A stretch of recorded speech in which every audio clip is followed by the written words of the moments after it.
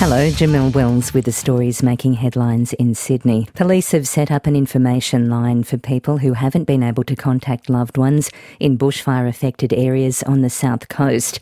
Telecommunications were lost on New Year's Eve between Nowra and Moruya, and there's no word on when all the lines will be re-established. The information line is 1800 227 228. That's 1800 227 228. Endeavour Energy says it could be up to a week before power is restored to everyone in the area.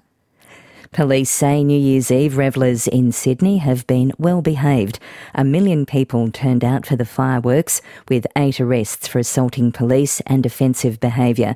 Assistant Commissioner Mick Willing says it was great to see people enjoying the fireworks, but the bushfire crisis wasn't far from his officers' minds. New Year's Eve is an important celebration for the city.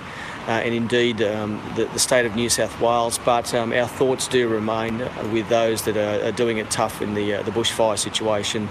In cricket, Sydney Thunder have defeated the Adelaide Strikers by 3 runs in the Big Bash League. The Thunder have now overtaken Adelaide at the top of the ladder.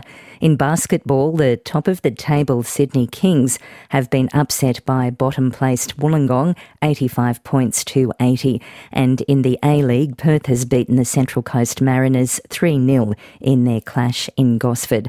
For more details on those stories, go to ABC News Online.